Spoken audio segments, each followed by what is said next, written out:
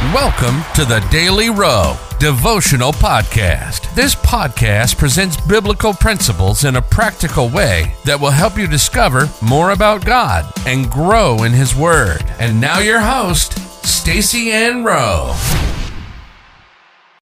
Welcome, friends, to another daily devotional. Today we look at the topic, Unlock the Unlimited Power Within You. The Bible verse comes to us from Esther 8, verse 11. Wherein the king granted the Jews which were in every city to gather themselves and to stand for their life, to destroy, to slay, and to cause to perish all the power of the people and province that would assault them, both little ones and women, and to take the spoil of them for a prey. Through the gift of the Holy Ghost, God has given us unlimited power. If you have any doubts that this is true, you need to look only as far as the Acts of the Apostles.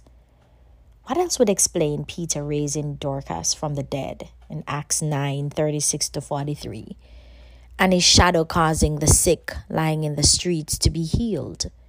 Acts 5:15-16. There are two ways in which the story of Esther and Mordecai is a representation of the unlimited power that God has given unto us.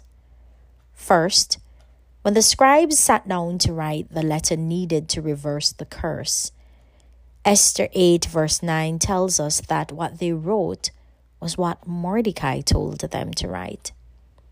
It was evident that Mordecai ruled over them.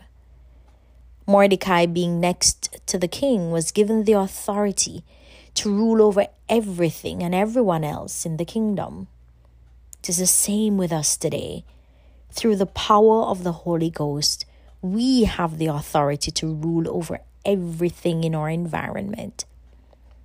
The second thing to note is that the king gave Mordecai his signet ring, Esther 8 verse 2, to walk around with it.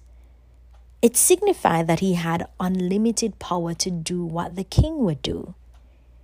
Being filled with the Holy Spirit is synonymous with us walking around with the signet ring of the king, and suggests that we today have unlimited power to carry out the will of the King of Kings.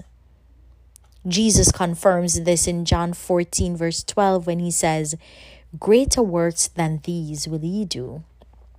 The word greater used there was purposely undefined to communicate to us that once we are filled with the Holy Spirit and stay close to the King of Kings, there's no limit to what we can do. Life application.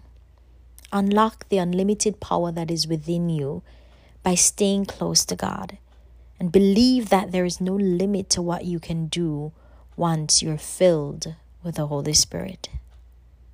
Let us pray. Lord, I believe that there is no limit to what I can do through you.